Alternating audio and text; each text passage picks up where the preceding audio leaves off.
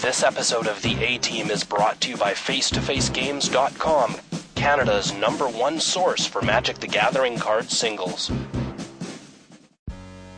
Yeah, I want to be playing red right now. This is the Smitty I love. He gets a hard on for a card and he just tries to stick it in everything. Dude, I do, man. Everything. Dude, Welcome to the A-Team podcast, brought to you by ManaDeprived.com and 60cards.com. Check us out. In 2010, a crack Magic playing unit was sent to prison by the DCI court for crimes they didn't commit. These men promptly escaped from the federal pound-me-in-the-ass prison to the Canadian underground. Today, still wanted by Wizards of the Coast, they survive as podcasters of fortune. If you have a problem, if no one else can help, and if you can find them, maybe you can listen to The A-Team.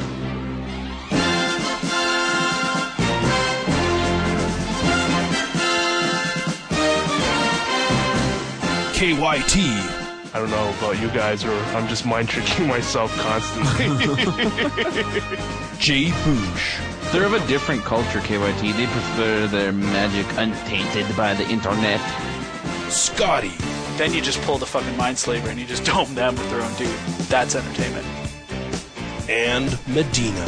I'm on camera and I'm like, oh man, don't blink. Act like you meant to do this. And now, The A-Team. Hey guys, welcome to episode 70 of the A-Team podcast. This is KYT with Scott and John, and we got Jay, who's on vacation in good old Hawaii, but here to replace him for this episode. We got an old friend of ours, someone who helped put the show on the map, Jesse Smith. How's Billy it going, Moreno. Smitty? Billy Moreno in the house. What's up, guys? How's it Good going? to be back. I'm sad Jay's not here, though. Well, Medina's here, so he can troll me. I'll be Jay for the night. Damn it! Welcome back, Jesse. It seems that around roughly the same time that John got fired from Star City Games, an article of yours, got published on Star City Games. So I just wanted to ask you, how did that manage to happen? Yeah, they were like, we're down a writer, and so we need you. No, I'm just kidding. I did not say that. We're making space in our department. Yeah. No, honestly, Evan just said he'd like to have me write for Star City. He's like, I'd like to give it a shot. I'm like, hell yeah, I'd love that opportunity. So I'm like, why not? I'll give it a go. Those opportunities don't come all the time, so I'm in. So he's giving you like a regular writing gig then? Yeah, because that's my next question.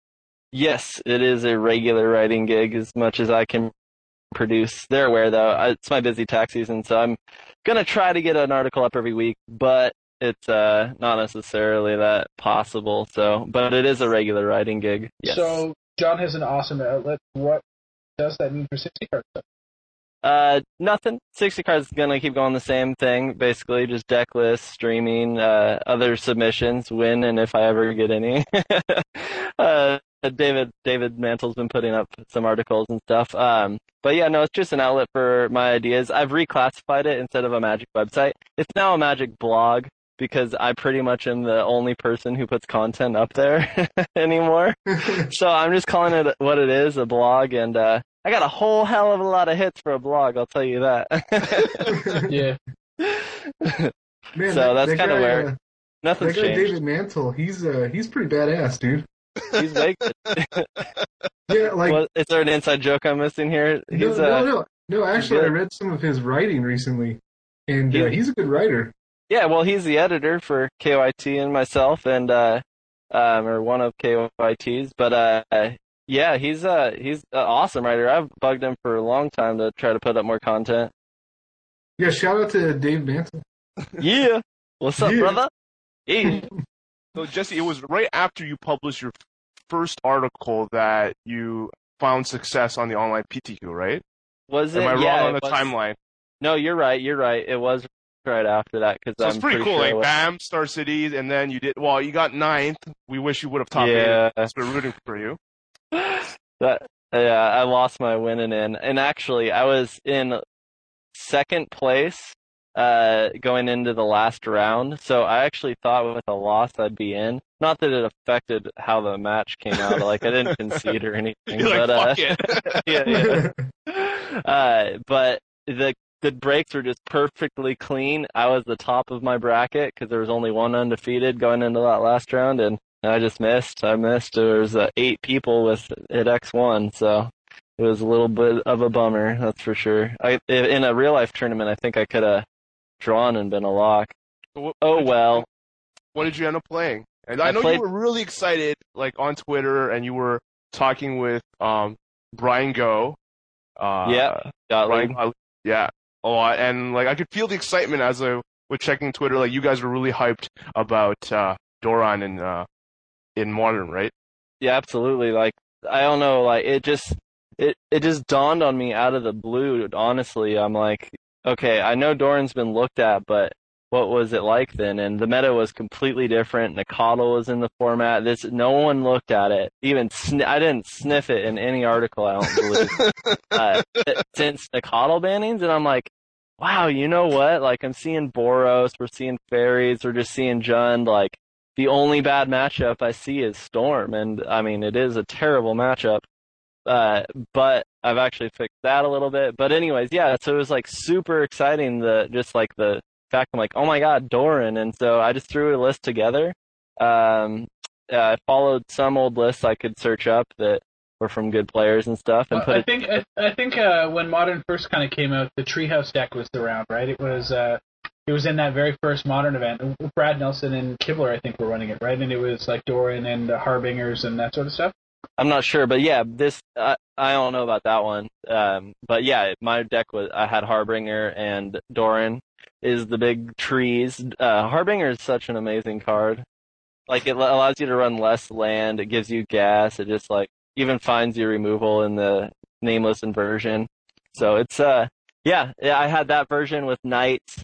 It was pretty solid. I mean, afterwards though, there was definitely sideboard changes I needed to make, and actually my Star City article, which should be out this week in a day or two, when you guys hear this, will have the list I recommend going forward right now. Nice. So, was it just because you were looking to go rogue, or like, I mean, when you were looking to get in the Modern format, did you kind of like consider all the natural, all the primary culprits first? Well, here's the thing. Yeah, I did actually. Like, I've kind of like changed my theme a little bit as far as like not just trying to go rogue, only when it's like necessary. I know Conley said that recently and stuff, but it's true. Like, I've been actually playing. I played in Standard. I've just been like grinding the straight blue-white decks and stuff because they just win and they're good. And there's nothing else literally. But Modern's so untapped that like I just knew after like half a day of testing that that's the deck that I wanted to be. And I don't know if you can call it rogue. Like I did come up with the list overall, but it's pretty much just like any other Doran list. Yeah. But it was just the right call. I'm just all about going for the right call. And in an untapped format like Standard right now, where I'm dinking with stuff, I'm just trying to find the most powerful thing I can. Nice. Yeah. Like you said, you tune the list, right? Do you think it's the right call for people? Like there's still Modern Pichiku's coming up, and there's one for me in 2 weeks. So do you see any other decks that will rise and make it hard for Doran, or? Not yet. I mean, I honestly, if any card's gonna change Modern, I think it's Faithless Looting. But I think it'll only enhance some decks. Also, though, there are some other cards that'll kind of make their way into Modern that I think, like Vault of the Archangel, I think is actually probably Modern playable. The card's pretty powerful, but yeah, I don't know. Doran is definitely a deck I recommend going forward unless something drastically changes. I would run it tomorrow in a heartbeat. and in 2 weeks, hopefully. We need to get more PTQs where you live. We need to see Jesse play more PTQs. Dude, I want it so bad. I want to get in some paper PTQs.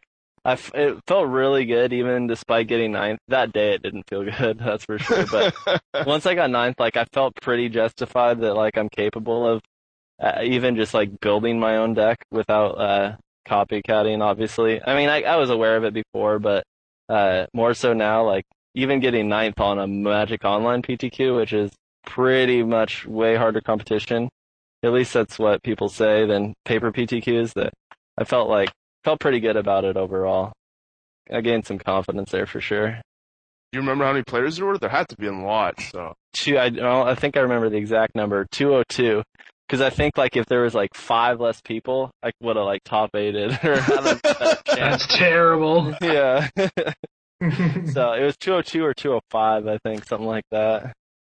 It's good, dude. Yeah, thanks. It was fun. It was a really fun run. My wife Andrew was home and I kept bugging her. I was super excited. So I was I guess pacing. I guess taking your time away from the podcast and focusing more on actually playing Magic paid off. Yeah, actually, I thought about that earlier because I knew I was coming on, and I was it really has. I passed the CPA exam. Things have been really smooth. See you later, guys. Yeah, I know. No, it's been a bummer not being on, but I mean, it really has just helped the career, doing better at work and doing better in Magic and all that. So it's unfortunate, but it has actually worked out how I thought it would. So not that it was a huge time sink, but it was a small time sink nonetheless. This is a lot of work to podcast, though. Definitely. So you obviously were playing in a pre-release this weekend, if I'm not mistaken. I think we recall seeing that on Twitter. Yeah, dude, Dark Ascension came out. Quit throwing all these questions at me because I just feel like I'm bragging now because I won that. That's okay, Jesse. We're gonna bash your decks later. For now, just brag about your accomplishment. Okay, I'll take it. Can you really brag about my place in a PTQ though? Come on, man. No, I'm not bragging. It's really the first. It's the first guy sucking eggs. Well, was ninth in a PTQ, right? You can't even brag about topping in a PTQ. Because it's just I top 8 in a PTQ, but you didn't win, you know? Absolutely. You gotta win a PTQ to have some humble brags. Yeah. Absolutely. But yeah, no, we had a 65-person pre-release, and I took it down with, I had a really insane pool, though. I got a Snapcaster, More Than Haunt, Midnight Haunting, gathered the townsfolk, couple Delvers. No, one Delver, and dude, oh man, okay. I can picture this play, because it was round 3, game 3, time running out. The dude's at 20 life, has a Sorin in play, 2 tokens, the 2/2 Grizzly Bear and White Intimidate dude, with the Vigilance equipment. I think it's +1/+0 or something, and then when it dies, you get a Spirit. Is that right? Anyway, something like that. But it had Vigilance and Intimidate. And for the whole freaking game, I actually thought that card had Flying. But anyways, I had 2 flyers, and I couldn't ever get through to kill Sorin. But I was getting through because But I was getting through to take him down so that he couldn't -2, or if he -2'd, it would kill Sorin. So he's finally took control, and I couldn't get another dude in play, right? My Delver didn't flip the whole game because it was only 20% chance, because I think I had 8 instants or sorceries in the deck. So my last call, I'm I don't think I have any out. So I'm upkeep, look, I'm holy shit. Okay, this is a rolling, what's the card called? Rolling Tumbler? Yeah, Tumbler, yeah. And so I reveal it, I'm what's up? And he's oh, fuck. And then so Delver flips, right? I have one other flyer out. Another one has the enchantment on. But anyways, he's got his 3, he might even had a 4th dude down there. At Rolling Templar, it kills all his guys, because all my guys are blue. I have all the 4-drop flyers and the 3-drop Undying guy. Not in play, but in my deck, it's all flyers. So I just wipe his board, does nothing to me. I swing in this turn. I swing in the turn and kill Sorin. He has no cards in hand, no cards on the board. They call time. It goes turn 0 to him. And I go end of turn Snapcaster just to get extra beats on the ground. And then I think I ripped, because I was blue, white, flash red for obviously for removal. And I rip a rally of the peasants and win on like the 1 or 2. Nice. Then I proceed to like not drop a game, I think, the rest, and I just split the finals. But yeah, it was sick. It was a lot of fun. Nice. I really like the set, especially limited reasons. So, John, you also played a pre-release after your bourbon trip, right? Yeah. I went on the Kentucky bourbon run on Saturday with my wife, and it was pretty cool. But this is extra entertaining because John doesn't drink, listeners, if you don't recall this. I don't drink, but when you're on the bourbon run, you drink the bourbon, dude. That's what you gotta do. You gotta do it. It was pretty badass. I liked it. So hopefully I don't become an alcoholic now. So Sunday I built like a black-white humans deck, and I had 3 of that the freaking guy who, when he dies, he comes back as a 2/1 that can't block.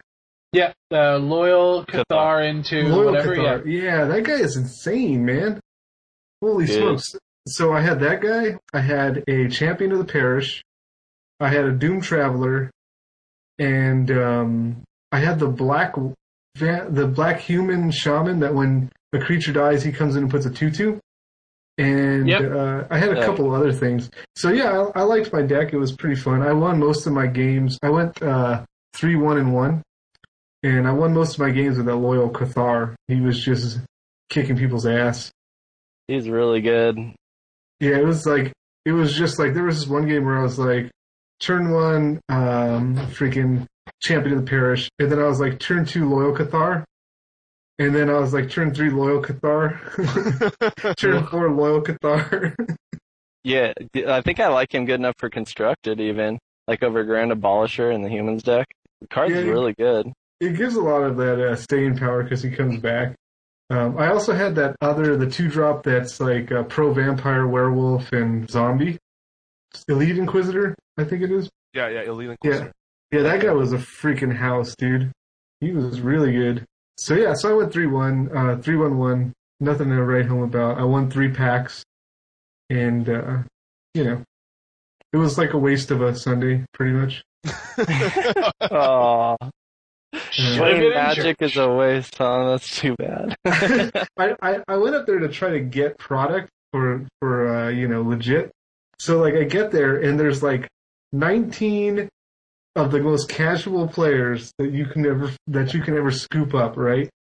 So I'm just like, well, this sucks because casual players never want to trade their cards, right? Because they don't know if they're ever going to build a deck with like X, Y, or Z. So like I'm like, well, I ain't getting shit. I might as well play. So like I'm playing, and in between rounds I'm trying to trade, and I brought all my standard stock. So like any card in standard that you want, I had it, right? Well, obviously, since I'm like around with all these casual players, they're asking me for the stupidest cards like in existence, and none of them want standard cards, right? And I'm just like, they're like, do you have this card? I'm like, no, I don't have that card. I'm like, do you have, not even like good EDH cards, just like wacky, like eventide, crappy rares and stuff. Oh wow. Yeah, so it was a real bust. I kind of felt robbed. Because, like, first of all, like, why are we going 5 rounds with 19 people? Like, this is just ridiculous, And, I don't know. I didn't have a great time. Like, I don't know, man. Aww. I was kind of... Did you get turned into a zombie or anything? No.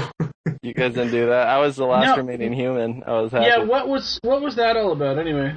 So basically, people randomly, I guess, got stickers, whether they're zombie, spirit, or what's the other? Werewolf, I guess, or I don't know, whatever. And when you beat someone, then they get that sticker, so it's kind of like a plague thing, I guess. Yeah, and so I ended up human from the start, and since I didn't lose, I was human till the end. I was the last remaining human, so that was kind of fun, but... Did people care about this gimmick? I like just started randomly yelling during matches and stuff. Just like I had fun with it. I was trying not to take the pre-release serious. Sounds funnier than the faction packs. Yeah, it was okay. Like we should have got something though. I don't know. Our store actually offered 10% off Astral Game, for the last race or whatever, or one of the races, like whoever did the best or something like that. So there was something in store for him. But yeah. So KYT, you did not plan a pre-release? I did not. Had family. I had my dad's birthday. We celebrated on Saturday, and my girlfriend's birthday on Sunday. So I'm going to be playing a release tomorrow night and seeing some of the cards for the first time. So that's going to be interesting.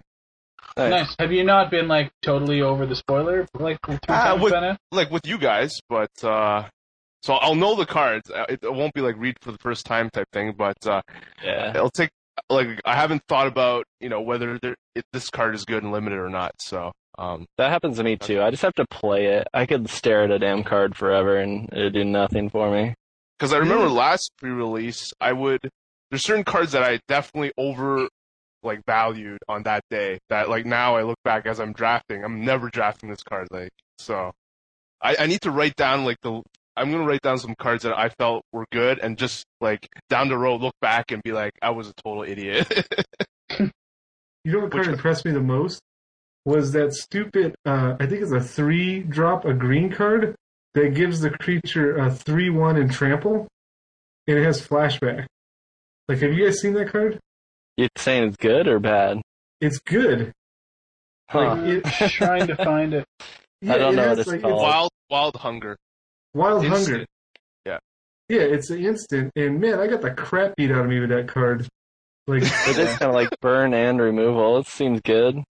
Yeah, plus it's just it gives them, the big thing is the trample, man. He freaking hit me with that stupid double striking vampire. Oh yeah. Yeah. So the red 1/1 double strike dervish, right? Yeah. Yeah, so he drops the 1/1, and I'm just like, oh, don't care. I have these dudes on the board. And then he drops that stupid cobbled wings. And that's why John had a bad weekend. No, listen, it got better because, it didn't matter that he had cobbled wings because I had a one-eyed scarecrow. Okay. So it's just you're 1/1 double striker, which is actually a 0/1 double striker in the air. I don't care, So then he swings with it, and I'm just like, yeah, whatever. And then he's like, yeah, a wild hunger or whatever. And I'm like, holy crap. So, so he's like, well, see, it hits you for 3, and then I add a counter, and then I hit you for another, 4 or whatever. And I'm just like, yeah, I get it. It's double strike, And then, so this thing is already now a 3/3 double striker in the air. Threatening the flashback on the next turn. He's got the flashback going on, and I'm just like, this is stupid. But I mean, that was worst case scenario. Even just he just put it on a random duder, and the first time he got me, killed my dude, and put 2 damage over in my face, and I'm just like, oh, that was fucking annoying. And then I'm just thinking about it, I'm like, well, now I cannot profitably block for the rest of the game, right? Because it's just sitting there, ready for the flashback, and I'm just like, well, this blows, And then if I don't block, he's just, hammered in your face. Medina's card of the week, Wild Hunger. I mean, I'm not a limited player, so maybe I don't know what I'm talking about, but I just know playing against that card was just a nightmare. I hated it. Wow. I mean, it gives trample. I'm gonna try it out tomorrow if I can. If I. It's a lot of tokens as well in this format, right? So I mean, the trample is going to be relevant more often than not, and the 3 in the front's a big deal. The +1 in the back is a huge deal. You just don't think it is, but it is. It's their dude lives, and it's just +1 in the back. That's what boning some a-holes. But that's a new term for it. Yeah, the +1 in the back. back. We'll just call that the ladies' man. Because he likes to do it in the butt. +1 in the back. That's right. The ladies' man. So, we are the only 2 that played in pre-release then? Yeah, I didn't have a chance. Bummer. But, so how'd you do in your packs, though? You obviously, Jesse, cleaned house, right? Hold on. John, how'd you do in your 3 packs? Well, 3 packs. First of all, the store owner tried to give me 2 packs of whatever, the new set, and 1 pack of Innistrad. Oh, what? No. And I'm like, I'm like, what are you doing? And he's like, what? This is the draft format. I'm like, draft format doesn't have anything to do with prize packs. I'm like, just give me the, you know, 3 of the regular set. He's like, no, man, that's what I'm passing out. And I just gave him that look, you know, that kind of look like, man, I feel like talking about this on Twitter, you know? Yeah. And then I'm like, all right, no problem, bro. And so I start to go sit back down. He's like, wait, Jonathan, come here. And then he's like, here you go. And I'm like, yeah, that's what I thought. Like, Yeah, seriously. it's bad enough as it is that I only get 3 packs. Don't try to, like, gyp me on the freaking 3rd pack. Putting salt in your game, man. Yeah. I was already pissed. I guess it was just, like, hard to live up to the bourbon run, you know? I'm like, over here just trying to, you know, hustle some cards or whatever. So, like, I go to open my packs, and I got a zombie apocalypse. I got a I don't even know. I think I got actually that red double striking vampire and some other piece of crap rare. So like, I got nothing. But the zombie apocalypse was hot trade that day. Yeah. There was 3 people who asked me for that card. Oh wow. Because they're all casual dudes. They're like, dude, you got a zombie apocalypse? I'm like, yeah. I was like, dude, it's only. It should also be noted. By the way, your Markov Blade Master is sold out on Star City right now. Sold out. Yeah, $1.50, but sold out. People like that card too. I got asked for that card a lot. Wow. Yeah, I think it's just because it's tribal. I'm actually like, I think Zombie Apocalypse is actually pretty sick. Like, I think it might be constructed playable. I've thought about it. I'm not. I agree. I haven't really came. The reason I say that is because, like, at first I got hung up on the Wrath portion, and I'm just like, yeah, I don't really ever want to play this against humans, right? Because they're just gonna mana leak it, or maybe I'll be dead by the time I can actually cast it, you know. But if you just play it as a Patriarch's Bidding, like, if you just think of it in that sense, like Goblin's Patriarch's Bidding. It's pretty sick. Like, you just revived all of your zombies. Well, and the thing in the set, too, like, the zombies is almost a blue-black zombie self-mill deck, more often than not, right? I mean, you could do that, but even just, like, through the attrition wars, like, all of a sudden you're just like, yeah, I got 2 messengers in the yard and, like, a couple of, you know, of the 1-drops, not the one that comes back, but the little 2/2, and maybe, like, another random Intimidate zombie. So then you're just like, yeah, cast this for you, and I have 6 dudes. Yeah, I agree. I think it could be really good. There's plenty of zombies, that's for sure. Yeah, there's no. Yeah, I could just see you, like, shortage. I could just see you like grinding the early game, just like your zombies are dying, you're just like attrition, then you're just like, boom, gotcha. For sure. Patriarch's Bidding. Boy, the flavorful blowout of a Sunblast Angel after the zombie apocalypse, though, is fucking hilarious. Yeah, because don't they all come to play tapped or something? Yeah, that's exactly it. That's right? From a flavor perspective, boom! Yeah. Anyway. Yeah. So did you get any... So, Jesse, you scored large on your packs then? Yeah, well, I split finals, so we split 54 or 52 packs, I think. So we got so annoying. I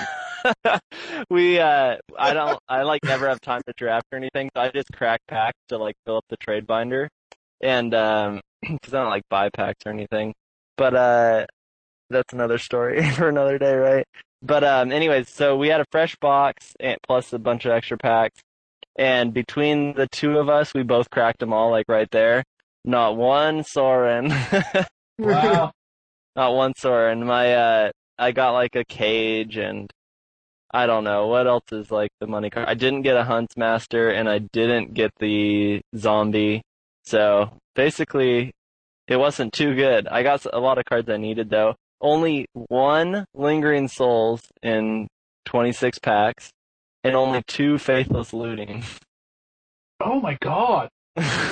Dude, I'm the worst at opening packs ever though, so like wow, that's a blowout. Okay, since New Phyrexia, I have not. I've opened over 300 packs between that set and like this set, probably. I mean, that's like a guess. Not one Chase Mythic out of that. I just don't open cards that I need or that people want ever. Well, you didn't open any Sorens, but did you open any Soren emblem cards in the token slot? Nope, not one. Because those are also $3 on Star City Games and sold out, by the way. Wow. Yeah, I believe it. It's fucking insane. I believe I didn't see one in my box either. I literally just haven't seen one, period. So, whatever. I don't know. I would never buy a box of this set, though, that's for sure. Unless, like, yeah, actually, I just wouldn't. Just buy all the cards I need. Yeah, this set doesn't seem to have a lot of money in it right now, but I feel like there is a lot of money in it. You know what I mean? Yeah, I actually agree. Like, I think this set has so much hidden power that people just that's not blatant, and it's not necessarily even in the rares or mythics. Yep, like this set is real deep. Like when I was trying to brew, like that's why I'm not brewing right now, is because like I started to brew and I started thinking about all the issues that like you have to face, and I'm just like, man, this set is gonna bring like there's some cards in here that are gonna be really relevant, and I don't know which ones they are exactly because I just can't figure it out right now. But like a lot of these cards have a lot of hidden potential, you know. Just like I was talking about the zombie apocalypse, like that one has some hidden potential. All these like uncommon lords, like there's a lot of things that the Spirit Lord, your favorite. The Spirit Lord is badass, dude. I'm not lying about that, man. Dude, like any good commons and uncommons in this set that you think are remotely playable, like I even think Shatter Perception, which we'll talk about a little later, I think. Cards like that and Faithless Looting is obvious, but all the lords you probably want to get foils for. There's so much potential. I mean, people didn't realize Stoneforge Mystic's power until better equipment got printed, and look at what happened. And that was in the middle set World Wake when only Jace was like the only card people were after, really, other than the Manlands. Yeah, like the card that's been talked about is the Celestial Highborn. Like when that came out in World Wake, it was just kind of like nobody really cared about that one. It was like kind of like a casual card. Mm-hmm. But then like they found an engine for it, and boom, like it was like a $6 or $7 card, you know? Yeah. I think you're seeing a lot of cards here too that we haven't really seen that type of card as effectively done. Like I'm looking at Dawn Treader Elf, for example, which is basically like an upgraded version of Sakura Tribe Elder, right? So it's 1 green and 1 for a 2/2, and it's 1 green, sack the elk, search your library for basic land, put it into play tap. But like that's a 2/2 for 2 with a sick ass ability. It's a good card, yeah. I like that card from the start. In fact, I opened a foil one, and that was the happiest rip I had, because the art on that card I love, and the foil is just insanely sexy. I mean, you're looking at something like Crushing Vines, for example, okay? So 1 green and 2, instant. You see all these green cards, Jesse? Just for you, buddy. It says choose 1, destroy target creature with flying, or destroy target artifact. Yeah, that's a good card. Unbelievable versatility that's completely applicable in today's metagame. That card, I actually don't believe that card totally should have cost 2, by the way. Oh, add uncommon for 2, sure, but add common for 3 is fine. Yeah. So you don't believe what? That they actually printed that card? Yeah, it's unbelievable. Yeah. Well, think how good is that against Blue-White Delver? Unbelievable. It's like flip Delver, kill it. Quip, kill the equipment. Like, it's just good. So good. It's uncanny. I'm waiting for the day that people stop playing Vapor Snag, because, like, once that happens, like, a lot of that format opens up, you know what I mean? Like, the other day I was brewing a freaking, what's that guy called? The blue guy who taps for mana to cast an artifact? Oh, Grand Architect. Yeah, I was brewing a Grand Architect deck with that new 7-drop artifact that turns into a 13/13. Everest, yeah. Yeah, and I'm just like, well, Elvis. This is stupid, because what's going to happen is they're just going to Vapor Snag it when I flip it. Yeah. Yeah, I'm not worried about Vapor Snag going forward. Especially if something like Zombies becomes real, because they just fill the board so fast that Snag's value is far less. So You know what, and that makes an interesting point, too, because the token decks are going to do the same thing. Yep, tokens will keep it in check, absolutely. Right? So it's going to be interesting to see how things change, and I mean, how all the decks start to adapt to that. And, there are some cards in this set, I think, that are really good that they got printed, because otherwise some shit's just going to go off the rails.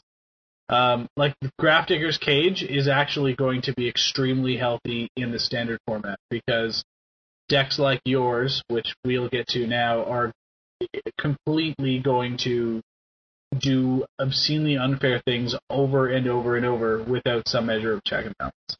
Absolutely. I don't even think Grafdiggers is the best graveyard hate, though. Well, so the thing from Grafdigger's Cage perspective is it stops these flashback Solar Flare decks from doing both of the things that they need to do, which is casting cards from their graveyards, and players and creatures can't enter the battlefield from graveyards or libraries. Right. It slows them Well, you have to find an answer, right? Otherwise, you can't. No. Well, you hard cast your fatties at 7, but like the format, the decks that are looking to play Cage that are trying to stop you from gaining that tempo, like turn 7, you turn 6/7, you should be dead anyway, right? Maybe. Like it.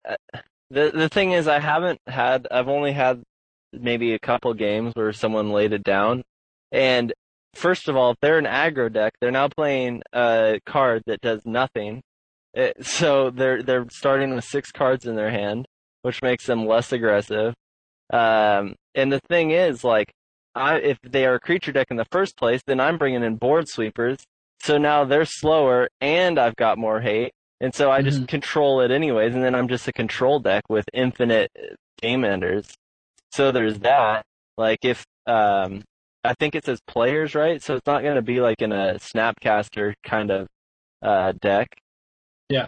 So, I mean, I'm not that worried about it. Like, I think Nile Spellbomb blowing up my whole yard, or a Surgical Extraction on like an Unburial Rites, or a Surgical on an Undying creature, is more targeted. The reason they printed Grafdigger's Cage, and they've already said this, is because of, no, it's directly because Birthing Pod was too strong in their testing. And so they printed it directly for Birthing Pod, is what it comes down to. And if you think about it, a Surgical Extraction and Nile Spellbomb don't stop Birthing Pod. This does, because they can't go into their library. So it's good against Birthing Pod. I don't think it's the best graveyard hate against these other decks. I think Extraction and Spellbomb are still better answers. Yeah. I think, like, now that we have Undying, like, Birthing Pod is something that people want to explore, you know what I mean? Like, before it was kind of like, Birthing Pod was kind of like on the fringe, you know? Like I would never consider playing a Birthing Pod deck because I thought Birthing Pod decks suck. But then now that we have, like, Undying, I'm kind of like, man, I wish I could play some Birthing Pod up in here with these Undying creatures.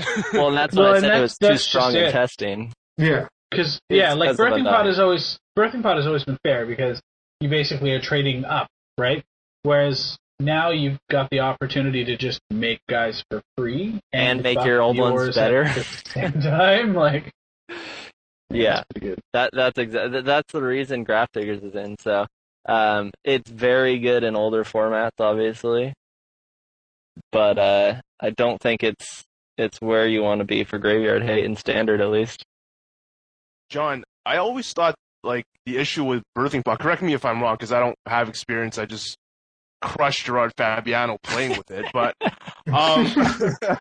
thought the issue was when you did have Pod, your deck was really good, and when you didn't, it was clunky, inconsistent. So I view it as, like, with these Undying cards, when you do have Birthing Pod, you're going to be even better in the games that you're probably doing pretty good anyways, but you're not going to win the games, where you don't have Pod and it's still inconsistent. Would that be fair? That it still might not be that great of a deck? Like, I don't see myself trying Birthing Pod. Yeah, I don't, it's definitely one of those, like, Lotus Cobra situations where, like, if you build a deck that relies on Lotus Cobra, then when you have Cobra, it's awesome. But if you build a deck that doesn't rely on Lotus Cobra, then it's like, why do you need a Lotus Cobra? Mm-hmm. So I think it's one of those situations, but at the same time, I do think Undying brings a lot to Birthing Pod, even when you don't have it. Because, like, the creatures that they have are pretty badass. Like, that 2-drop Haster, whatever his name is, Geist. Strangleroot Geist. Yeah, Strangleroot Geist, he's badass. Like, he makes me want to play green, you know what I'm saying? And the problem was, like, whenever I played against the Birthing Pod deck, like, I would recognize, oh, this is a Birthing Pod deck, so I would just kill all their dudes. And then even when they got the pod, like, they had to top deck something to actually make the pod work. Okay. But this way, like, now I just have a harder time killing all their dudes. You know, so it's just kind of like... So in those situations, whereas, you know, like, pod can still get them ahead of you. Yeah, so once they get the pod, then they still have a dude, and they're just like, sack it, you know, start to pod up. It's interesting because I think Birthing Pod is extremely underrated right now, and people won't be packing hate. I could see it coming out of these first couple of weeks just destroying everything because of Geist and even the Geralt Messenger. There's been some alright, like, shout out to Chris Lansdale. Don't do that. Lansdale's apparently been playing a black-green pod list he's pretty proud of, but not just him, but I've heard the sentiment echoed across, you know, a variety of channels.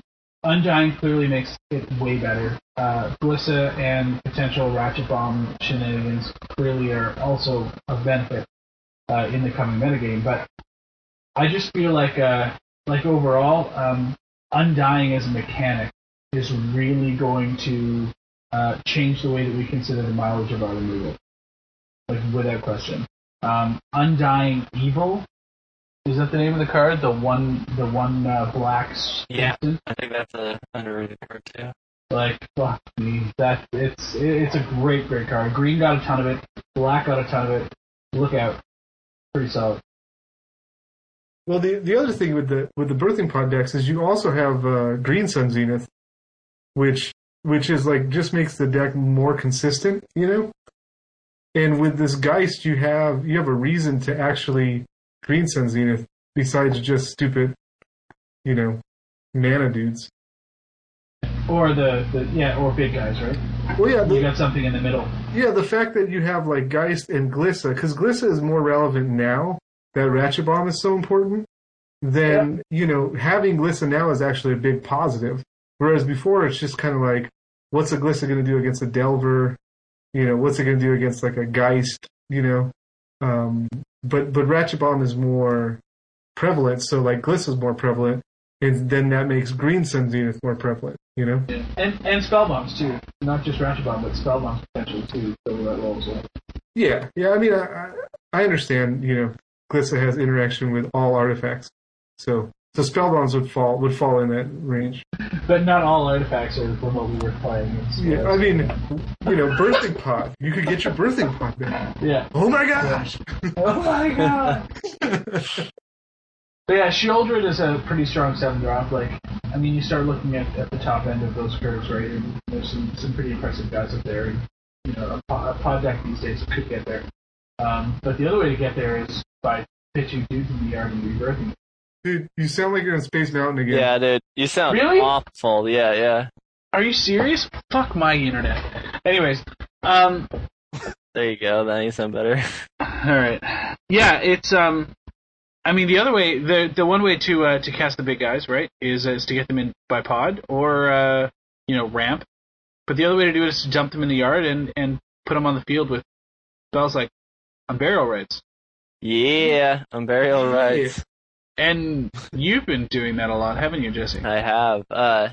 So, to be fair, I originally saw Todd Anderson's list on Star City, which was basically faithless looting shenanigans with a little more emphasis on Unburial Rites compared to Solar Flare, how it used to be. He sold like Sun Titan and P-Image package, so from that, like, I decided to try the same deal, but I was actually in red, white, black for a while, and basically I've just been testing each night, testing quite a bit, and came to the conclusion, actually, after a lot of good input from quite a few people, including Justin Richardson and a few other guys, and oh my. Yeah, no, dude. I really listen to like everyone because, especially people who are good at Magic, because it makes a big difference. And actually, that's my Source City article coming up. But anyways, uh, yeah. So I basically ended up in the same colors as him, and I literally almost came up with the exact same mana base, which is interesting. But my findings is like I'm really more of a combo deck as opposed to a control deck. I'm like more all in on the strategy. Um, I think he had 6 fatties, like 2 Sun Titans, 3 Elishnorn, and like a Titan. And that's not counting a Phantasmal Image that he had. I think he had 2. Um, I'm at 10 plus a Phantasmal Image, but I'm running the full set of Faithless Looting, full set of Desperate Ravings to dump cards. But another card that I had mentioned earlier is Shattered Perception. And because I'm running like 10 fatties, I can just like have a hand of, generally it's like 4 or 5, and I get to dump my hand and draw 3 or 4. And oftentimes, like, I'm getting rid of either just junk where I need to find an answer within a turn to like sweep the board, or find that Unburial Rites, or find another Faithless Looting and just get some gas going. It kind of resets you. It's even good really late when you're already at like, you have 7 mana on the board and you really don't need any more because you don't have manlands or equipment or anything like that. So you just hold them, and then like you kind of go Desperate Ravings, and maybe you get back up to 4 or 5 cards. And even though it's junk, it's like a control deck. So sometimes like you'll drop an Elishnorn and it'll wipe their board and then they'll kill it. Well, next turn you don't have much going on. Well, you can go Shatter Perception, flashback is what I'm talking about, from your yard, and just reset your hand, and like you're just full of gas. So then they like lay like 1/2/2 or 3/3 or whatever, and like you go Worm Coil, or you use your Unburial Rites and get back whatever. So the suite I've finally come to the conclusion on, and I'm still not 100%, but the creatures need to end the game fast. And there's so many different kinds of matchups where certain cards are better. That's why I like 10 fatties. In the deck with Faithless Looting, Shatter Perception, Desperate Ravings, it goes through cards so fast, like you can almost deck yourself. The point is, like, you always have a fatty that is, almost always have a fatty that is good for the situation. So, like, for instance, 3 Elishnorn, because Elishnorn is, like, often just always the best, and it wipes all the creature decks out right now, almost like every creature in them, too. So, anyways, I've got 3 Elishnorn, 2 Sun Titan, 2 Worm Coil Engine, 2 Frost Titan, which I know it seems interesting because people are expecting tokens, but there's also 3 Ratchet Bombs, so tokens really hasn't been an issue with the amount of times you can cycle through. But anyways, like, Frost Titan still is so effective and underrated, it's amazing. Like, it can just literally win you the game so easily, and it's harder to kill. And that's another reason why I have Worm Coil in now. And then another one of, and I was at more, but he doesn't really end the game, but he's super gas, is Sphinx of Uthun, which is a 7-cost, 5/6 flyer. Is it Gifts Ungiven is the card where you... Factor Fiction. Where you get it, they gotta split 2 piles for you. But in this deck, like, your graveyard is your hand, so it's just super powerful. But anyway, so point is, yes, 4 Unburial Rites, 10 fatties, like Faithless Looting, Shatter Perception, Desperate Ravings, and then some control cards just to keep the game from getting out of hand early.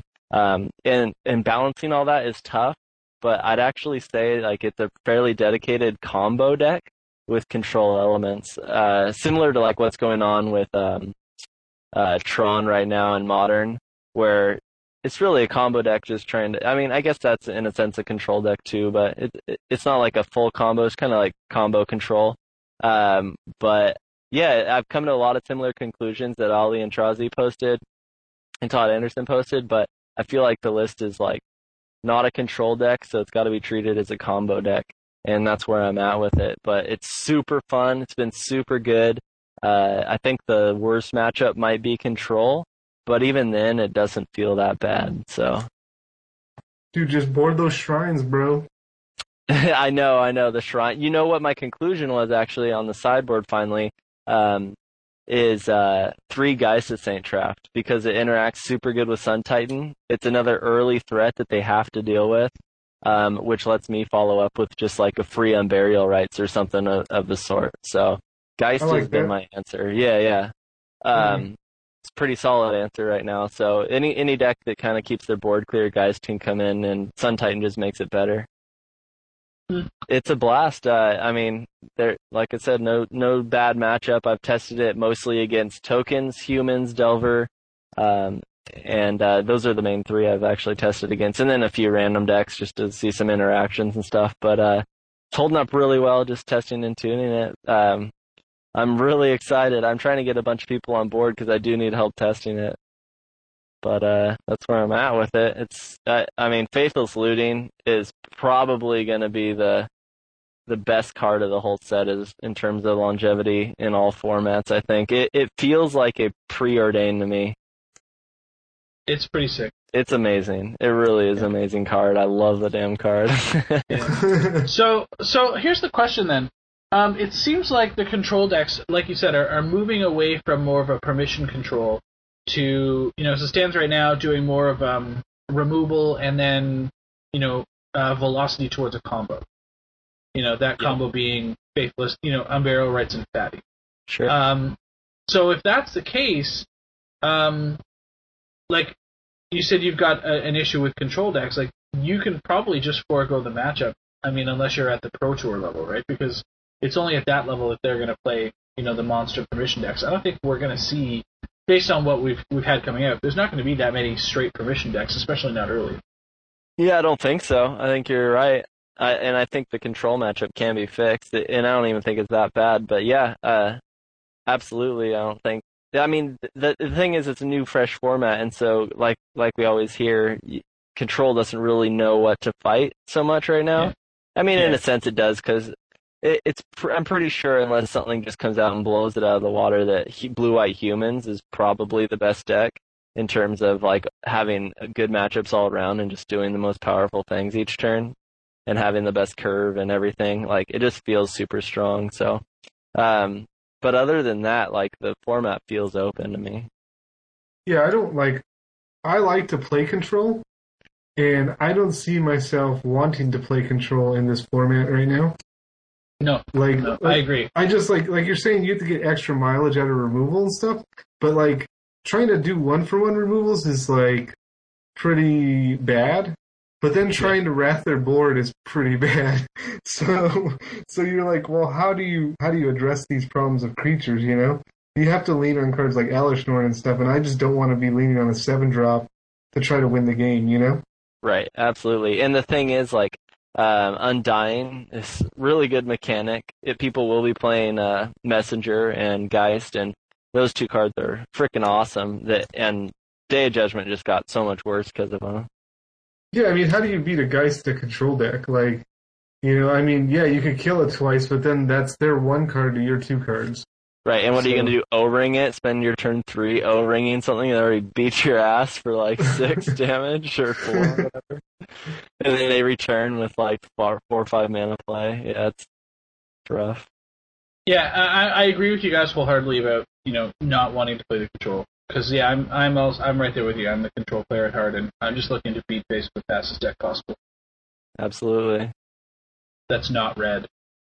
Dude, I don't know, man. Red's super fun right now. Like, Faithless Looting could even go in red deck win. I mean, they're running Chandra's Phoenix and, like, want to ditch lands and shit. I mean, yeah, I want to be playing red right now. This is the Smitty I love. He gets a hard on for a card, and he just tries to stick it in everything. Dude, I do, man. Everything. Dude, trust me, this isn't the last Faithless Looting deck I come up with. And Modern, I can't wait. As soon as the PTQ comes up, I'm gonna, which actually it might be this weekend, I'm gonna really take a look at Faithless Looting. Yeah, it's definitely a good card. It's good when you build around it. You know what I mean? Like you were discovering with your deck, the first time you cast it, you put you down a card because you cast it and then you loot 2. So I mean, in decks that want to do that, yeah, you're still gaining advantage, but just in regular, like in red decks, like I would just rather have like something like a burn spell or something, Yeah, I haven't casted in a like just a regular deck or whatever yet. But yeah, when you're dumping stuff that you want to dump, it feels so unfair. It's ridiculous. Like, for instance, one of my plays in testing was, I was on the play, this is post-sideboard against humans. I go turn 1 Faithless Looting. I dump Elishnorn on Burial Rites after seeing 2 mental missteps on the draw. And then I proceed to counter his next 2 spells. And it's just completely unfair. The card is the nuts. I love it. Yeah, it seems pretty bonkers. But yeah, that's where I'm at. But you said you're scared of some interaction in the deck, Scotty, because you're on a certain deck. Yeah, so I mean, it's no secret. I'm on a now well-tuned and reasonably well-tested black-white tokens list so far, and like I'm just looking at some of these control type decks that are playing. Like I looked at Ali Antrazi's list, for example, and it's like, and I mean he's packing insane removal. It's like literally 3 whip players and fucking 3 ratchet bombs with 3 Sun Titans. And 2 Elishnorn, and like, fuck my life, right? Like that, and then 3 Ray of Revelation in the sideboard. Ugh. Yeah. Ugh. It's just that I'm not excited about that. But like, I'm trying to envision like at what point legitimately are you actually doing anything, beyond masturbate? Because like that's like it looks like that's what these decks do for the first 4. like fucking 8 turns of the game. Right? No. It takes 3 to 4 turns to set up, and then you blow out. And depending on Then you stop desperate, you blow your load. yeah, you blow your load on turn 4. Like unless they've got countermeasures or something, but that's on like a goldfish. That's when you get their goggles wet. Yeah, get your goggles wet, girl. Oh shit. So, in theory, how many cards have you seen out of your deck by turn 4? I missed you guys. It depends. Like, if you get a Faithless Looting, it's insane in your opening hand. And oftentimes the turn 3 Shattered Perception will almost always set up a turn 4 on Burial Rites play. And depending on how you build the deck, and I've considered it and tried it, and I might try it again, it's Spear Suns. If you go turn 1 Faithless, turn 2 Spear Suns, then you can go turn 4 on Burial Rites, and that's on a Magical Christmas Land draw. You're doing it on turn 3. So, but Spear Suns helps smooth things out because the mana is the biggest issue that the deck's trying to fix. Yeah, 'cause it's 4 color. I mean, well, it's a 3-color deck. The only black card at all is on Burial Rites, in my list at least. I think if you even attempt to go 4 colors, especially if you want Faithless Looting on 1, you're just way getting greedy. I already feel too greedy, but 3 colors is absolutely necessary. And the problem is blue's kind of necessary. Okay, so you're bringing in, so your wipes of choice in this case are 2 Slagstorm and 2 Day of Judgment. And Ratchet Bomb main, but yeah. And then Ratchet Bomb. You got 2 on the list I'm looking at. You're at 3 at this point? Yeah, 2. I'm going back and forth between 2 and 3, and then like 2 or 3 O-Ring or some form of O-Ring and pacifism, because the deck does want the occasional spot removal, and it's good at finding 1 and 2 O's, because it cycles so well. But yeah, it quite a bit of sweepers. The only reason I have Ratchet Bomb is to make Sun Titan better. I don't even know how necessary it is. Like, Whip Flare is probably better most of the time, but then you're only looking at recurring Evolving Wilds, an O-Ring, and Phantasmal Image as a one-of. So, pacifism. Yeah. Ratchet Bomb, the thing is, Sun Titan and Ratchet Bomb late game is one of the best, most powerful things you can do to, like, lock out an opponent. Yeah. You and your Ratchet Bomb, Scotty. Love that fucking card. I hate it, but it's kind of... It's really too bad that I called that one so fucking early. I still don't think it's good, dude. I still hate Ratchet Bomb. Like, it's bad against humans, because they go 1 drop, 2 drop, 3 drop, 4 drop, and you're just It's not going to be bad against new humans, because new humans are going to play fucking Gather the Townsfolk. True. I feel like Ratchet Bombs existed forever because of Scott. Like, how come this guy hasn't rotated out yet? Like, because it keeps being good, guys. I'm sorry. It's average at best. I hate the damn cards so much. Plus or minus. Okay, you ready? What is the over/under on Ratchet Bombs in the combined 75s of the top 8 of Richmond this weekend? The over/under line Yeah. is probably, I'd say, at like 5. Or actually, I'll put the over/under on 7. I think I'd take the under if that was the line. So you think Really? there's only going to be like 7? 7 in the combined 75. I'll take that. In all the top 8. Yeah, in the top 8. In the combined 75s of all the top 8 decks. Of just You're this saying weekend, right? The line is, just this weekend. In standard. We're not, it's, wouldn't. Yeah, no standard. Yeah. Standard. Second seat. Yeah, okay. I'll bet you whatever. We'll bet whatever. A gentleman's Sure. agreement for stakes to be named later. Sure, that sounds good. Yeah. Yeah, you can post like a really big fucking, what you can do for one day, you can make the landing page of the picture of your landing page. Scott was right. And just, that's it. Alright, on the website? Yeah. That sounds fun. What do I get, though? What do you want? Oh, man, well, you don't owe me an article. KYT does. Well, I'll tell you what. How about one of do. your videos for the site? You gotta post one of your fun videos. What Okay, choice? Here's what I'll do. Okay. I'll give you my tournament report my weekend report from Cincinnati the following week. Okay, that's a deal. Okay? That's a deal. All right. I want to know what John is taking the over/under. The line is at 7, right? Yep. Yeah. I feel like I have to take. I'll take the over. Yeah. That's a lot of ratchet bombs. That's guys. a lot of ratchet bombs. Yeah. Do you guys realize how... Dude, your list plays 3! Dude, but here's the thing. That's like, okay, so how many have we seen in the past? It hasn't even been remotely close to that. Did you know that Delver? the Delver decks were already playing 2 ratchet bombs on the board? That's fine. That's fine. We'll see. I'm still confident with over/under at 7. So what we have here is like Delver decks that could play in the board. We only need like 3 decks to play. We need 3 decks to play it, right? And all they have to have is 2 each, and one of them has 3. No, for the over to win, you need 4 decks to play 2 each. That's half the top 8 to have 2 ratchet bombs but each. it's going to be 3 decks. Right, No, right. listen. That's fine. It's going to be 8. The actual number is going to be 8. I'm 2 right. decks are going to play 3. KYT One's knows going to play I'm 2. right. KYT damn knows all. Right. I'm just checking quickly the DC how many ratchet bombs there were. You know what you're going to do?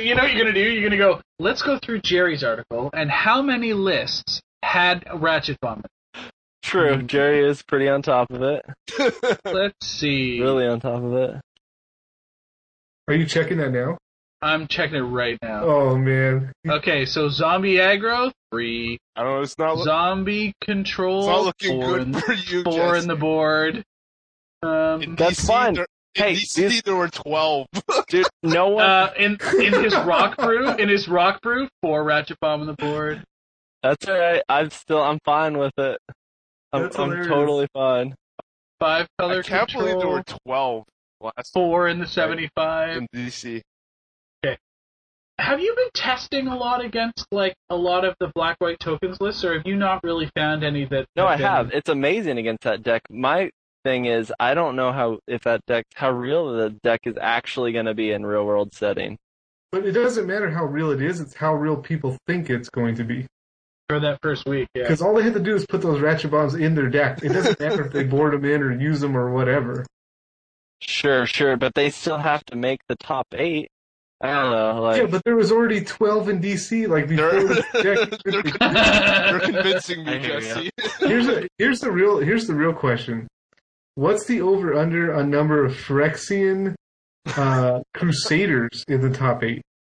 The over/under is 1.5. Are you gonna take the under? 3.5, and I'd take the under. Oh man, I take the over on that all day. On Crusader? So you're saying there's going to be an infect deck that makes the top 8 in this new meta game? There's people who are just boarding Phyrexian Crusader. Because it's just so hard to kill, and it just stops the pro play. white. It's swinging through tokens. It's pro-white. Yeah. Yeah, makes sense. Man, I so It's a badly zombie, wish that too. card did not have infect on it. For reals, dude. Oh man. Yeah, that guy's pretty legit. It's a zombie. He had his day. Mono Black Infect is dead, folks. Oh, you heard it here first from the horse's mouth. Yeah. You heard it from the whore's mouth. The only card that I would have added to that deck, but I'm not even gonna continue trying it, is Undying Evil. Yeah. That card is stupid. In limited, by the way, it's a fucking blowout. That card is a blowout every single time. Yeah. Which Yeah, card, it, Undying Evil? I had it play against me, and I was like, "Whoa, fuck, that was pretty good." Yeah. It's not card disadvantage, which is a huge plus. At least if you're trading with a creature or like trading with a removal. Nice. So, but yeah, where do you guys see them in though? Like everyone's like guessing and throwing out a list, but like, what do you think will actually happen? 'Cause despite even playtesting, like, I have no idea. It seems really tough to me. Other than the fact like the same decks will have slight improvements and still make the top 8. There'll definitely be a couple or a few blue-eye variations at least. Yeah. I think we're in a really interesting position because the Pro Tour happens in 2 weeks, right? We get Richmond this week as a testing ground to see what's going on. I think that the pillars of the format are Faithless Looting, Desperate Raving style decks, whether those end up being Burning Vengeance or just, Rebirth Control, similar to yours. There's going to be some non-zero number of token decks in the meta because it seems to have written itself and the deck is fucking strong. Like I said, I've been playing against blue-white humans, and unless they nut draw, it's really tough for them to win. Right. Vault is an absolute fucking maniac card, and Lingering Souls is absurd. Yeah. So like completely absurd. So that'll be out there, and then you've got all of the blue-white, the blue-white decks. You've got the Delver Cobblade style, and then you've got the humans deck. So the humans decks get Thalia. And that bitch is insane. So so with everybody going to the Burning Vengeance, Faithless Looting style control decks, Counter Magic is actually on the decline.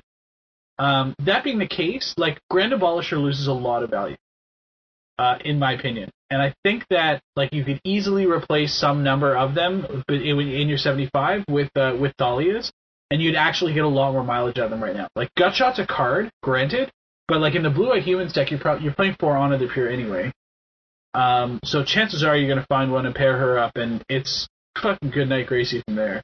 That card is really, really bad because like all humans needs to kill you more often than not against most decks is another turn, maybe 2, and Thalia gives you that while still putting in a clock then, and the first strike is good. So that card's pretty sick. It's only at $6 right now, but I expect foils to be worth something. Well, yeah, the foils will always be worth something because of the Hate Bear. And Hate Bear foils are always worth something. It's just funny, like, people who play, like, Hate Bear decks in, like, older formats, they just love to have them in foil. It's crazy. But, like, I think, like, the biggest thing... boring as fuck. The biggest thing about that card is it just messes up the timing of most decks. Like, sure, like, they can't Wrath you for their turn, but they also just can't, like... They can't think twice at the end of turn. They have to wait till turn 4 to, what's that? Forbidden Alchemy. All these token decks have to wait till turn 4 to do stuff, and turn 5 to drop their sword. It's like prison rape. Yeah. Like seriously, you go turn 1 Doom Traveler, and they go untap turn 2 Thalia, and you just shoot yourself in the face. It's fucking brutal. Good card. Thalia is. Also, a tokens deck that I made also that hasn't really been looked at, and I think I'll definitely be going back and looking at it, is just basically green-white ramp, splashing black for a couple things, because increasing devotion is another... How good is that card? I have to ask you. It's, well, when you easily have access to 5 and then 9 mana in no time because of Prime Titan, it's so good. Are you kidding me? Like, cast it twice. Like, if they answer the first one, fine. Like, they probably just went Day of Judgment. So you follow up with Titan or whatever, or like double flashback on a Lingering Souls. And then the deck can run Vault of the Archangel and Gavany Township. And so there's just so many threats constantly, but you need a ton of mana for that card to be good. But it's very, very good in ramp strategies. Which card again?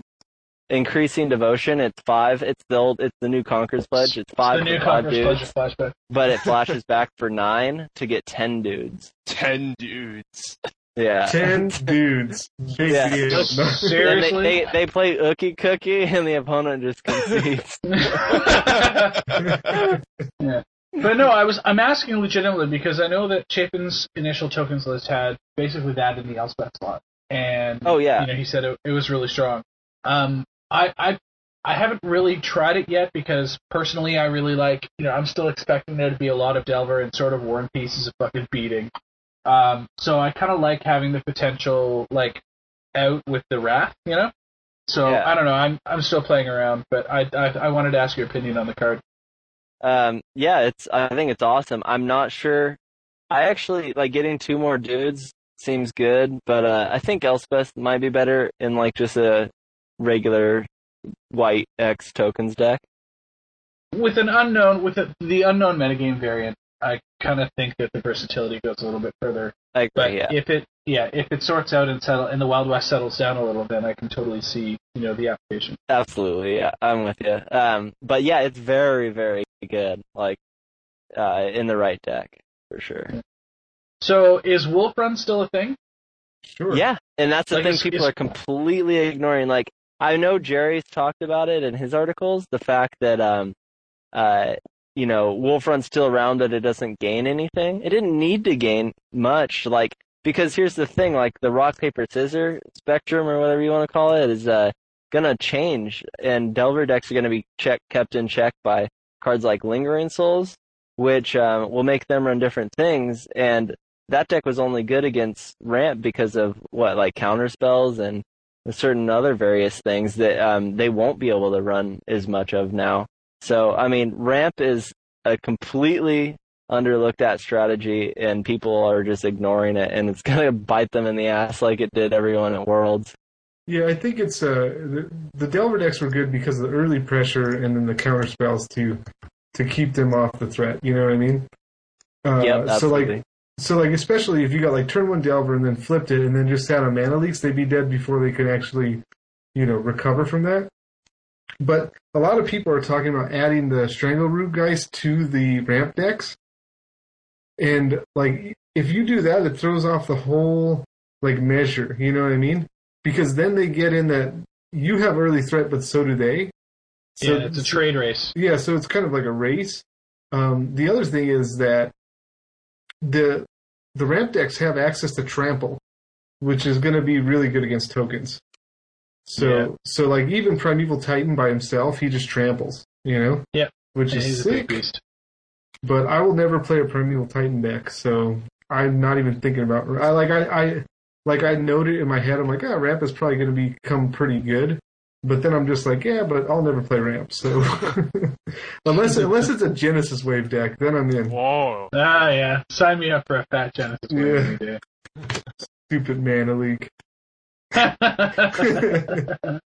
So, KYT, talk to me about what you're looking at. Like, have you even looked at this at all? Like, from your blue-white Delver perspective, what changes are you looking to make for yourself, or what do you see potentially as challenging? Sadly, no, I haven't had the time, but obviously I'm going to be playing the 2 colors that have followed me since ever. And I mean, you mentioned a few cards, like the humans get a bunch of new tools, and humans was always a very close matchup. Especially Hero Bladehold is just a house if I don't have the leap for it. Like you mentioned Talia, it seems like I might have to still play 4, like, depends really on the metagame, like 4 gut shots might still be like okay to start off. But one of you mentioned the whole I think it was Medina who mentioned the Zenith for Geist. Mm-hmm. That's very interesting. I mean, I love my matchup against Ramp, but this might, with their 4 Zeniths and, with I don't know how many guys they plan to play, that could, add a interesting dimension to that deck. Yeah, that deck, something like that would be so much more powerful if frickin' Mirroring Crusader wasn't in the format. Yeah. But I still like if there's a major tournament tomorrow, I'm going with Delver. And I don't like the tokens deck. I'm not too worried because they're all white, and I plan to play either 3 or 4 swords in my Delver deck. I don't know how it does against like Smitty's concoctions, but no one ever does. That's the point. Like the Invisible Stalker deck has always been to me a very high variance version where I've played games where my opponent in the mirror had 4 Invisible Stalkers and no equipment, right? And he's just like slowly beating me down. Lightning bolting you every time. Bolt you. And it comes down to like one of us has to actually draw an equipment to win. So, I mean, I just felt like Delver, like it just has some draws where like turn 2 Stalker, turn 3 Sword, I'm pretty comfortable, but against like 95% of any deck that's out there. So I'm gonna come back like next episode and hopefully I'll get some testing done because a lot of my friends are going to be at Pro Tour Dark Ascension, and they're brewing. So yeah. So does this mean when you say you're gonna get some testing done, what cards are you gonna test? Like, are you gonna test Lingering Souls in the deck? What's your plan there? I think it depends on what the guys really want to get done. If they want to test their brews against, the established decks, I'll be the guy manning the Delver deck. But I haven't, really looked at the different type of cards, but like I'll be trying Lingering Souls for sure. You know what deck is probably insane right now?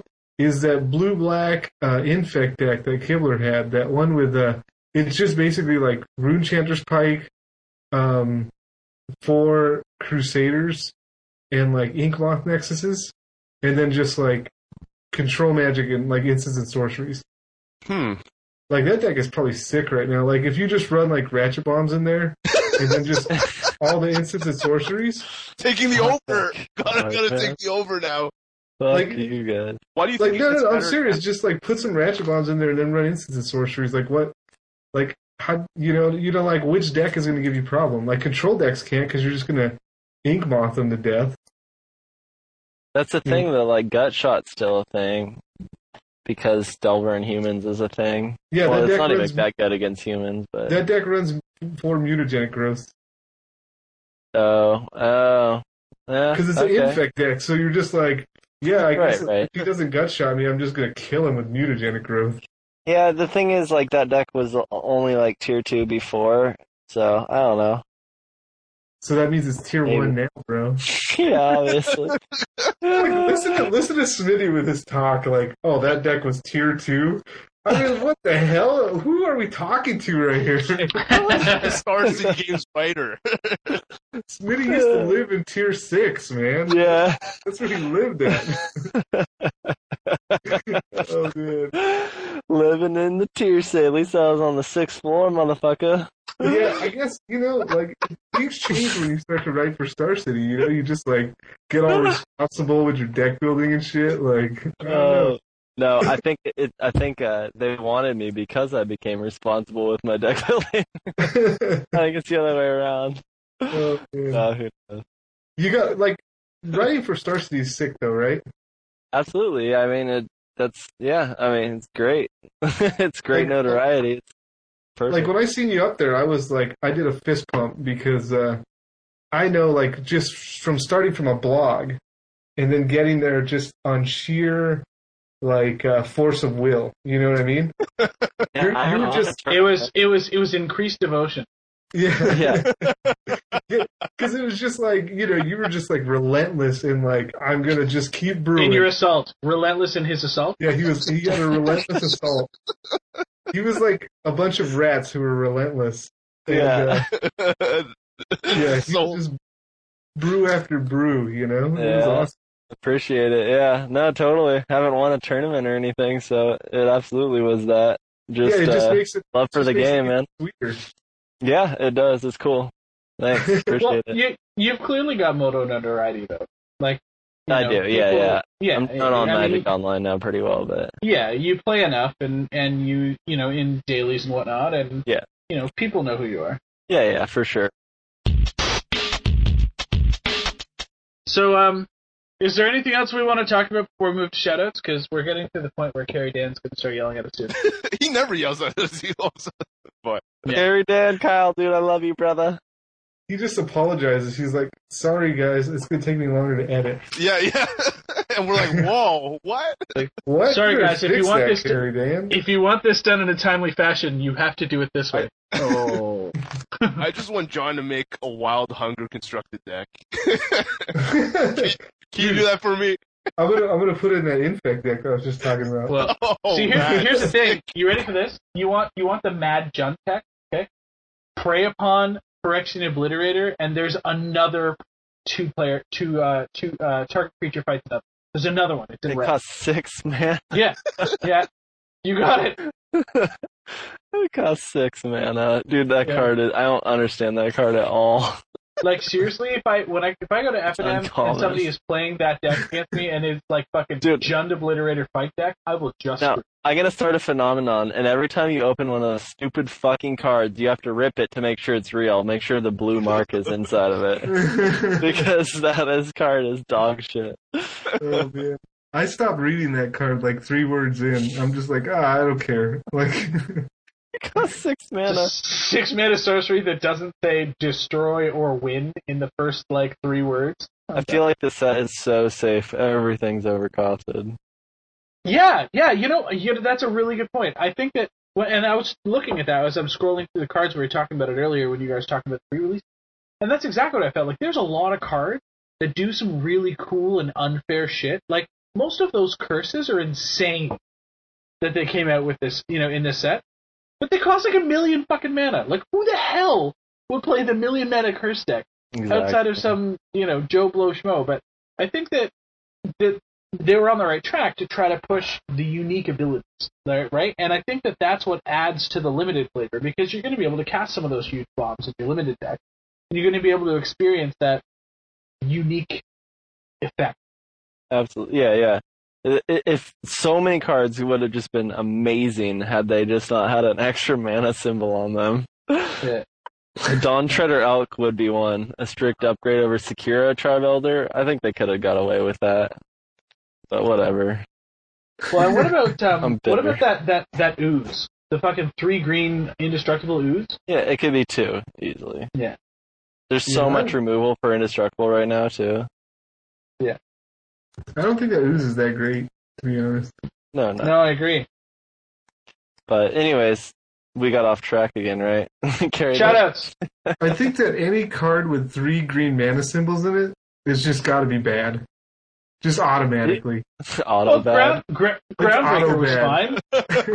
Groundbreaker was fine. It was ball lightning. I just skip it. I'm just like, I'm not doing that, man. Well, Groundbreaker was fine. That card was terrible.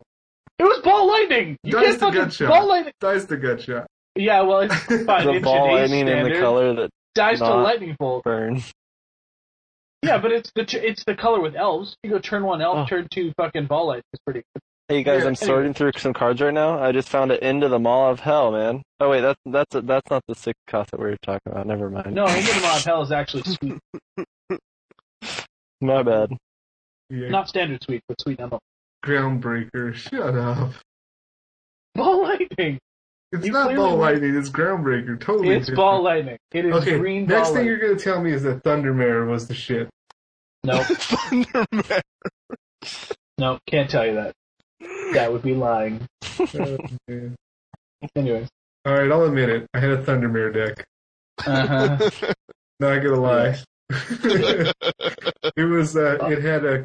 No, I don't care. No, I'm gonna tell shoutouts. You shut up and listen. All arguments that you happen to make, by the way, if you carry on this conversation, that's great, we're going to hear it, but every argument you just made about green ball lightning not being good are about to be completely invalid. Just so you're aware. I'm just telling you how terrible my Thundermare deck was. Okay? Okay, go. It had Stonewood Invocation in it. and it had the little flying Sky Hunter Skirmisher, the flying double striker. So that was my deck. And I did not run Ball Lightnings because I had white mana. I mean... Well, at least that was a pretty conscious decision. Oh, okay. Yeah, Groundbreakers. All right, shout out. Sorry, Scott. I derailed here. So yeah. So anything else that we wanna get into? Or are we gonna go to shoutouts? I think we're good. Yeah, I've talked about... Yeah, Jesse, do you have any appreciate it. scumbag stories? Scumbag stories.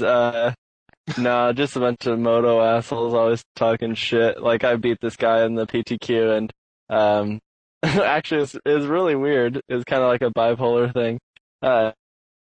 He's all, you don't deserve to win, or something like that. When he kept like a one lander game one, and I just like auto won game one. So I ended up beating him. But then, like, after he said that, he's like, I really like your deck, dude. Shit like that is so random on Moto, but no scumbag story. Sorry, Wait, guys. what about comments in your articles? Have you got any trolls in your articles yet? No, 100% positive. I think I haven't looked at it. I don't know how to look at older SCG articles once they get off the first page. You should find out how to do that and make that like the first entry of your next article, so that people can always go back and find it. What, a link to the last one? Yeah, so that you can find out how to find your old article. All you do is you just go to articles and search your name. Yeah. Yeah, okay, gotcha. But who would ever like go back and like find that and post a comment? Like, once it's off the page, I'm pretty sure the comments are done. I still get comments on mine. Oh, really? Like, yeah, like I'll be on Facebook and then it'll just be like, so and so made a comment to your comment. I'm like, what? And then I'll click on it. It'll take me like one of my old articles, and they're just like, "You're a scumbag, die in hell." And I'm just like, "Oh, thanks, dude. You got the most hate I've ever seen." Was his name Sean Piccone? It must come with the territory of finance, man. But I got pretty positive feedback my first article. Yeah. I think I'm gonna go out there and just troll you. Go for it, yeah.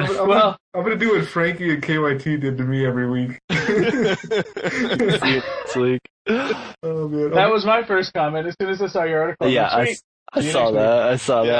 That was funny. I can't believe I paid for this. Oh, wait, I didn't. Oh, that's pretty good. That was pretty funny. I want you to pay me for the time that I just wasted. Yeah. I'm just going to post that Happy Gilmore quote, or the Billy Madison quote, where it's like, at no point in your rambling, incoherent response did you say anything that even resembled a reasonable thought. Yeah. It's alright. I expect some of you guys to troll me. Yeah, but so bring it on. I've been trolled to the stars and back. I'm good now. I'm bulletproof, mostly. Nice. Any plans for any major events for you this year? I'm gonna be traveling to at least one or two. I might try to bring the fan with me just to make it a vacay. Nice. It'll be in the western half of the United States, though. You should let us know where you end up, and we'll see what we do. Yeah, absolutely. I think there's like a Salt Lake or something, and a couple. I can't do anything until after April, but it is the year I plan on winning a damn PTQ, though. Well, Jesse, it was really awesome having you back on the show. It was we missed you. Yeah, thanks, dude. I'd miss it too, man. It's awesome. Miss you guys. Yes, homo. Yes, homo. So homo. I've been waiting to sleep in the same bed with you guys since we all were supposed to go on the Magic cruise. I know. I'll get drunk and pass out together. Dude, you're too tall to sleep in the same bed as us, man. Yeah, I'm skinny though. He's all limbs though. I'm sure he just curls up like a little ball. Yeah. Anyways, so I just wanted to thank you for coming on board and making yourself available. We completely appreciate it. Yeah, thanks, dude. So further shout outs to Carlos. Further shout outs to Manabase, Luke. Shout out to I think it was Ben Friedman from Star City Games Article fame that asked me to test on cockatrice with him today. Anyways, cool. I'll take it. And yeah, that's that. Oh, and shout out to Harry T for potentially helping me out with any potential card availability concerns for Cincinnati. So you guys are awesome. You should totally go and check them out. And I think that's it. Jesse, what do you got? I'm going to shout out my homie that's been supporting 60 Cards, the Card Nexus, and his bots. Check him out on Magic Online. Dude, I have so many people to shout out just because, like, I've got, since I left and everything, got so much support. Pent-up shout-outs? Yeah, I'm not even going to go there, though. It's going to take forever. But yeah, man, just appreciate all the support from everyone about deck building and the site and being legit. Been a good Twitter crowd. Lately. So shout out to all my followers. And all 5 of them. Yeah, all 5. I'll never catch KYT. It's my ultimate goal. We were neck and neck forever. But I don't know if I'll ever catch you, man. I think you'll catch me with this. Do you? I don't know. I think now that you're on Star City, man, you're definitely you're gonna smoke maybe. it. I think the only way I'd pass you is like if I top 8'd a GP or something like that, which probably won't happen. He's never gonna catch you then. Right. Exactly. So, anyways, yeah, but no, I'll pass the shout-outs. Too many. I don't want to take up all the time. It's boring for listeners occasionally. Well, who's next? Am I gonna go ahead? You gotta pass. All right, I'll do it. Hey, shout out to Jay Boosh. Oh, Boosh, dude. Boosh, the cast is not the same without you, homie. Feels weird. Without There's less you. hate. There's less hate, though. There's less hate, but the hate is good, you know? Far less anger. Shout out to, what's his name? Chris Mascoli? Mascioli, I think, is how I say it. Mascioli. Chris Mascioli. Shout out to that guy. He interviewed me, and we did a podcast together. And he's like my biggest critic. Well, one of them. Him. He's Sean everyone's Piccone, biggest man. critic. Him, Jesse Mason, and another guy, Joe Spaniard, remember? Right? That's his name, right? Anyways, so those guys were my biggest critics, and Chris did an interview with me, and I had a good time kind of just picking his brain and trying to figure out what his deal is. And the interview was pretty good. So shout out to that guy. I already shouted out the Boosh. Who else am I going to shout out? Oh, man. Let me look at my Twitter. Let me look at my Twitter.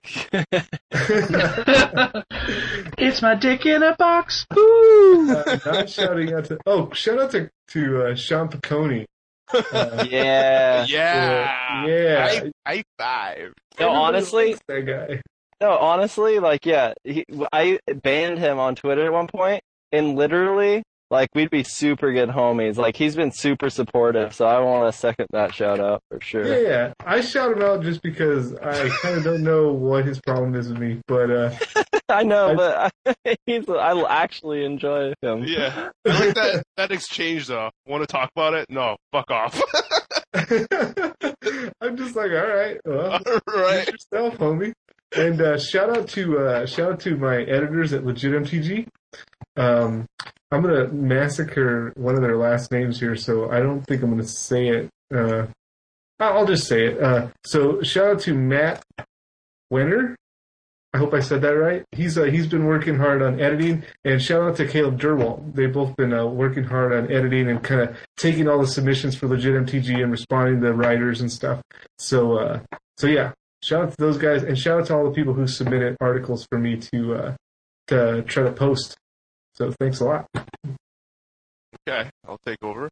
Thank you so much, Jesse, once again. The main thing that people love about you, and the reason I love you, is because your enthusiasm for the game comes through in your articles and obviously through the podcast. So it's always awesome to be able to podcast with you. Shout outs to Jay, of course. Shout outs to David Mantell, who I think I'm going to slowly make him my main editor at some point, because his job allows him to have like quite a bit of free time. Shoutouts. My last shoutout goes to Face to Face Games, who Fast. With the success of the Canadian Magic Tour and their online store has decided to sponsor 3 players for Mana Deprived, and that's pretty exciting. So Nice. they're going to be That's sponsoring Alex, David Kaplan, and our national champion Mark Anderson. So those 3 will be writing more articles for my site in the near future. So that's quite exciting. And That's awesome. Never heard of him. heard of Alex? Never heard of the guy. Shout out to Alex, man. He's awesome. I got to meet one of you in the crew, KYT. Yeah, he's pretty crazy. Like, but he's really, really good at the game, man. I expect him to do really well in Pro Tour Dark Ascension. And I think, Lansdale had his shadow already, so I think that's done. Shout out to his cat Vader. Vader. That's it for me. One more shout out to Lansdale. I listened to his 3-hour long epic spoiler cast. Oh my god. I listened to the whole thing throughout like the last 3 days of my life, and it was so entertaining trying to listen to Chris Lansdale evaluate cards. It was the best. He was like, yeah, it's 6 mana, but it is an 8/8 if there's more of it. And I'm like, yeah, it's a 6 mana 4/4. He's like, yeah, so that's pretty strong. Let's move on. And I'm like, how is that strong? A 6 mana 4/4. Oh, Chris. I'm just yelling at my stereo in the car. I'm like, what are you talking about, Chris Lansdale? Stop it. You're killing me, man. Even that chick, Adina or whatever her name is, on there has like more sense when it comes to evaluating cards. Than Chris Lansdale. Poor Lansdale, man. You're the I love best. We only troll you because we're trying to get you straight, man. You're a little off track. Yeah, like if we were playing like Magical I've been there, Dodgeball, if we were playing Magical Dodgeball, I would pick Adina over Chris Lansdale. Yikes. Woo! Shout out to Adina. Fire, man. Oh man. Can't wait for the response. Put it in the comments. Hey, by the way, nice new layout, KYT. When do you light that up? Just today, or last Nice. night. Just it's actually to commemorate. Like I'm planning to announce the whole signing of the 3 players, etc. Blah blah blah. That's good. And like Jay's been hating on the old layout, so. Oh, We'll I see thought if, you were like- just trying to rumble with legitmtg.com. Because my layout's looking real sweet, bro. You're not live, are you? You can go see the site right now. Yeah, it's Oh, pretty really? Yeah, I've got content going up on there next week. It's gonna be sick. Nice, nice. sweet. It looks really nice. Thank you. I know. Oh man. All right. Well, guys, that's episode 70, the E-Team podcast. Jay's still away next week, as far as we know. So, Damn for it! another look. Damn it! Damn it! What episode was this? Why is everyone 70. losing their shit over zombie apocalypse? That card sucks. Sucks. Damn it! All right. So All right. catch us next week. Bye guys. Take it easy. Adios. Caw.